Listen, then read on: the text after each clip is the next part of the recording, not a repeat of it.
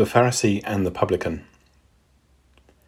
Having spoken of the need to pray always and faint not, our Lord turns his attention to those who trusted in themselves that they were righteous and despised others. The previous parable was specifically for the disciples, and he spoke of the manner by which God would vindicate his people. This parable is for a different audience, the religious leaders of his time, and deals with the fundamental question: how is one made right with God? In other words, on what basis does God declare a person righteous and effect reconciliation with himself? If we are to pray always, how are we going to pray? Will it be a prayer of self-justification or a prayer of humility? The Pharisees were guilty of despising others and pouring scorn on people's spiritual standing before God. They saw certain types of people as having no spiritual value, of being worthless and deserving nothing but contempt. This holier-than-thou attitude was also condemned by the Apostle Paul, who pointedly asked, "But why dost thou judge thy brother? Or why dost thou set at naught thy brother? For we shall all stand before the judgment seat of Christ." In the parable before us, we are faced with two diametrically opposed people, a Pharisee and a publican. The publicans were tax collectors, hated by every sector of Jewish society.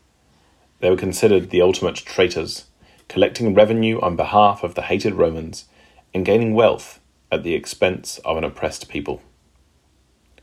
These two men both went up to the temple to pray. It is important to appreciate that both men were religious. Both sought to approach nigh to God. The Lord was not talking about men who were godless. The publican was a worshipper of God, seeking to draw nigh to God and braving the scorn of others to do so. The illustration of the Pharisee in this parable is drawn from the events recorded in Zechariah chapter 7, verses 2 to 14.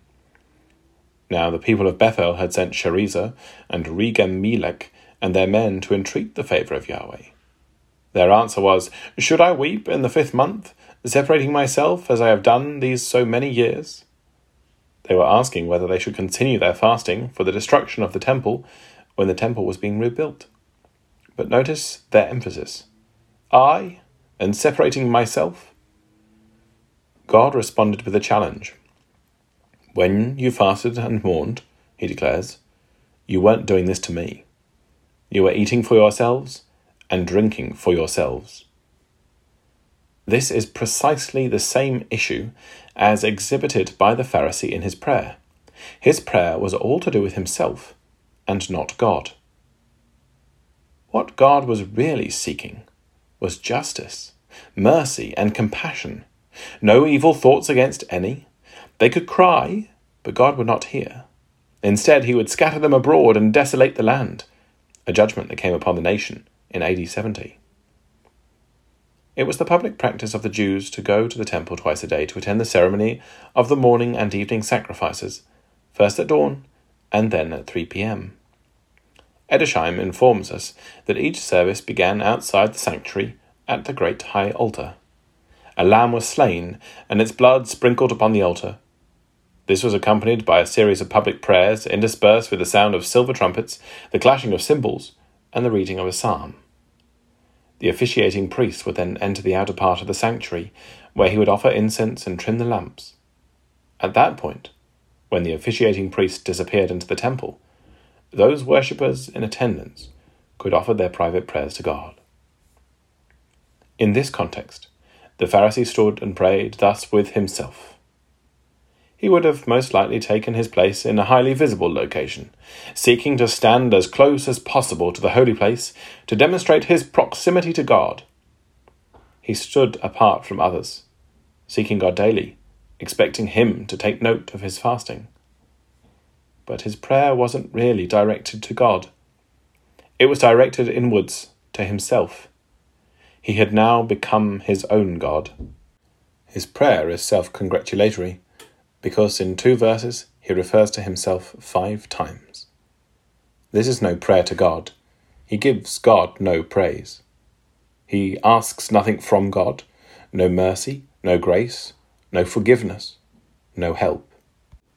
God, he began, I thank thee that I am not as other men are, extortioners, unjust, adulterers, or even as this publican. Never were words of thanksgiving spoken with less thankfulness than these. They were boastful words. He was grateful, but for all the wrong reasons. He was all about comparing himself with others. His prayer was not what God had done with him, but what God hadn't made him. He was thankful that he was good enough to stand before God, that he was deserving of being one of God's sons. We need to be careful that we don't secretly flatter ourselves by believing that we are not so bad as some brothers and sisters, and that we have something to commend ourselves to the favour of God.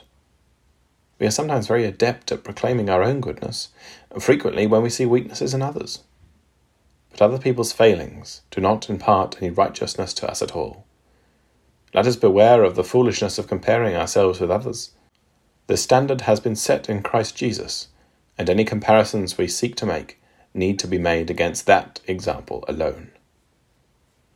We can hear the Pharisee going down to the list of people he despised. He began with the extortioners or robbers, oblivious to the fact that this is precisely what he was like. Next were the unjust, those who violated justice through their own deceit. But once again he was blind to his own hypocrisy. Then came the adulterers, yet he was a member of an adulterous and sinful generation. And last on the list, the lowest of the low, this publican. We can picture him casting his eye around him as he is praying and catching sight of that man afar off. We can hear the disdain in his voice as he so decisively condemned this man. But his prayer wasn't complete without his own self-promotion. I fast twice in the week. I give tithes of all that I possess. The emphasis was on himself and his achievements. He went further than the law demanded in that he tithed everything that came into his possession, not simply what he earned. But the heart was untouched. He had neglected the weightier matters of the law: judgment, mercy, and faith. The prayer has now concluded, and this is the end of his accomplishments. This is the sum total of his religion. This is what made up this man's life: fasting and tithing. No other commandments came to mind. There is no sense of sin, nor of need, nor of humble dependence on God. There is no seeking of God's glory. He doesn't ask God for anything because, in his eyes, there is nothing he thinks he needs from God. In stark contrast, the Lord turns to the publican, standing afar off. In his own eyes, he saw himself unworthy to be near anything related to God. He considered himself akin to the Gentiles, afar off, shunned by society around him, and pushed by convention to the edges of the temple complex. The prayer of this man is drawn from the prayers of two illustrious kings, Hezekiah and David. Of the former it is written that he twice went up to the temple to pray. In those prayers was a recognition from him that there is not strength to bring forth, and that only God could save. He understood that he could not deliver himself or his people from the Assyrian, and that if any deliverance came, it could only be achieved in God's mercy. In relation to David, we find that the publican's prayer for mercy echoes the humbling plea of Psalm 51, verse 1. A psalm of David, when Nathan the prophet came unto him after he had gone in to Bathsheba. There were no expressions of self-righteousness in that prayer. It was, instead, an appeal for mercy and forgiveness, based on an acknowledgement of weakness and sin. Whilst the Pharisee despised the publican, David recorded the opposite. The sacrifices of God are a broken spirit, a broken and a contrite heart, O God, thou wilt not despise. The body language of the publican spoke a great deal about his inward thoughts. He would not lift up so much as his eyes unto heaven. He is ashamed to come into the presence of God. He is overwhelmed by his failures. He knows he is unworthy. He feels the weight of his sins, as did the worthies of old. He despises himself. The eyes of the publican were searching out the failures of others, but this man's eyes are lowered at his own shame.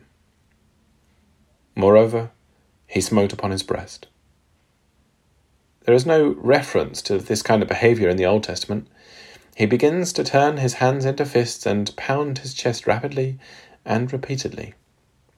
This is a gesture that is used to express the most extreme sorrow, the most extreme anguish and grief. Perhaps it was an acknowledgement that in that chest beat a heart that was the source of his evil.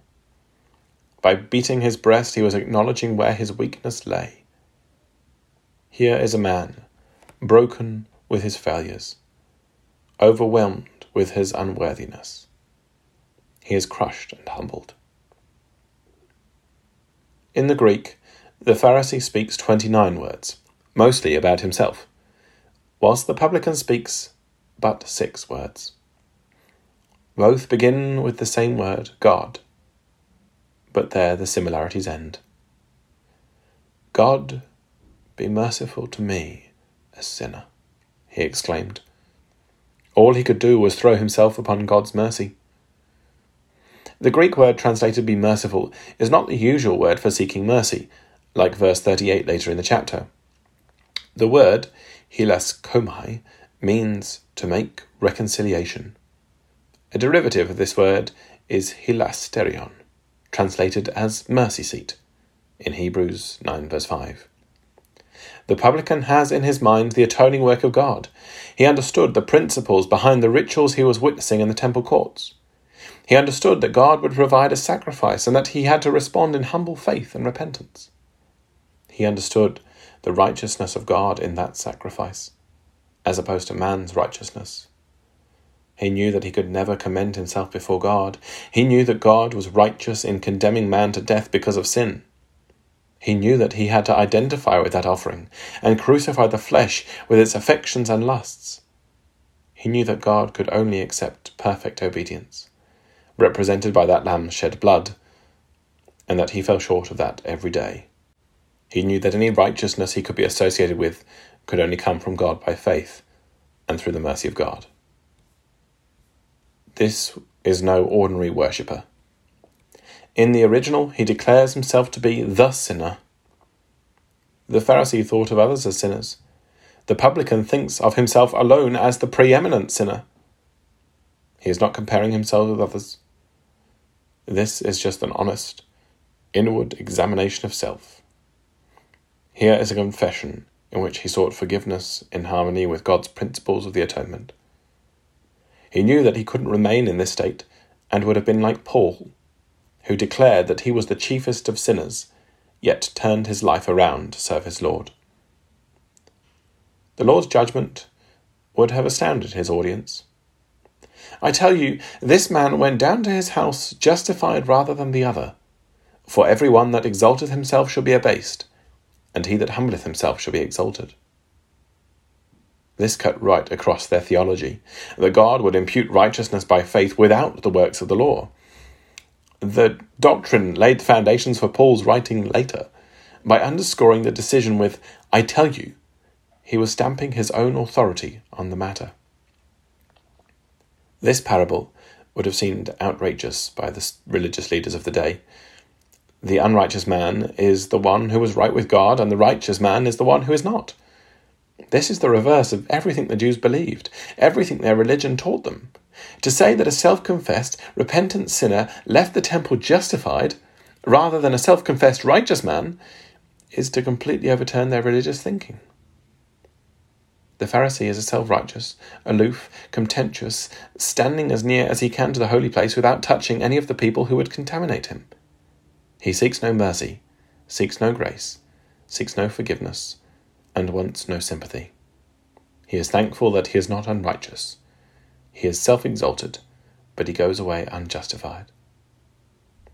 The other is the tax collector. Recognizing his true position before God, he sees himself as an outcast, an object of contempt, guilty of transgression, standing far away because he feels so unclean and unwanted. He seeks mercy. Indeed, he desperately needs grace, distraught that he has no righteousness of his own. he goes home justified. He's humble and abased, and he ends up being exalted. Which of these two people are we?